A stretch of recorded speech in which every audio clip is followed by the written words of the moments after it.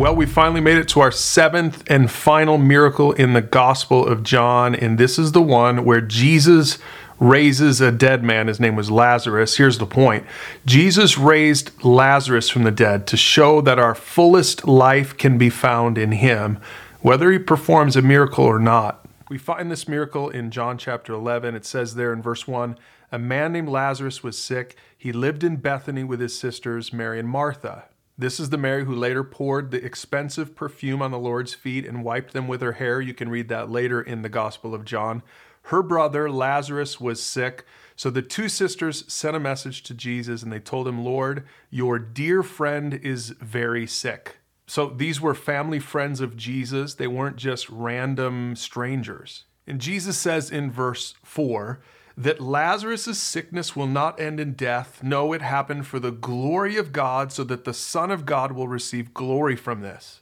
Now, before we continue on in the story, I want you to pause and think about in your own life, is there a miracle from God that you're praying for right now? Because here's the first thing we're going to learn. When we need a miracle, sometimes Jesus doesn't come. God is not obligated to answer our prayers on our timeline. Here's what it says in verse 5, that although Jesus loved Martha, Mary, and Lazarus, he stayed where he was for the next 2 days. Now, I would imagine that these close friends of Jesus would be pretty frustrated. They knew that Jesus often healed strangers right away. And yet Jesus doesn't jump to act when he's called on by Mary and Martha. And I think that just proves this point. God isn't obligated to answer our prayers right when we ask. In fact, he's not obligated to answer our prayers at all.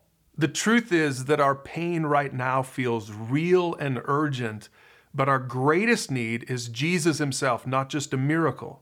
That's what we see later in verses 25 and 26. Even before Jesus performs the miracle, he tells Martha, I am the resurrection and the life. Anyone who believes in me will live even after dying. Everyone who lives in me and believes in me will never, ever die. Do you believe this, Martha?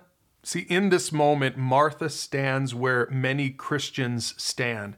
We have ultimate promises. We understand that Jesus is going to come back someday and set everything in the world right. But our pain right now feels real. It feels so urgent. Those neat theological answers and promises of a faraway hope often feel shallow and flat to us when we're grieving. But it's still the truest thing we need to remember in the midst of our suffering. Whatever you're going through right now, allow it to point you to the deeper truths that have never changed.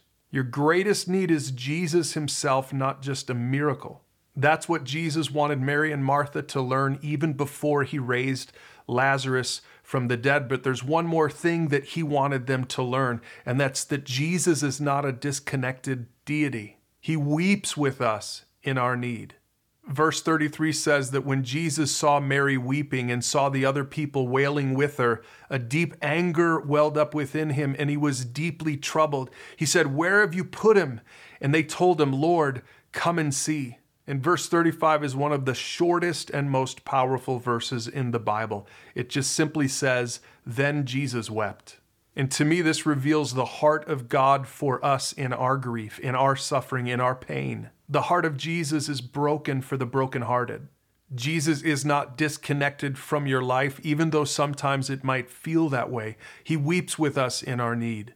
But here's the last thing we learn in this miracle story. It's that Jesus has absolute power over death. And suffering can be an entry point into an eternity with him. So in your suffering, in your trial right now, will you allow it to be an entry point into the eternity that Jesus offers to those who put their faith in him?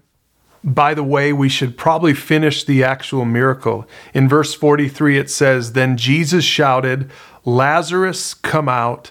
And the dead man came out, his hands and feet bound in grave clothes. And Jesus told them, unwrap him and let him go. So in this story, 2,000 years ago, Jesus did perform this miracle. In John 11, Jesus raised Lazarus from the dead to show that our fullest life can be found in him, whether he performs a miracle or not. After all of these miracles in the Gospel of John, in fact, the whole Bible points to the living God of the universe. And these stories are written that you may believe in Jesus, and that by believing in him, you might have life in his name.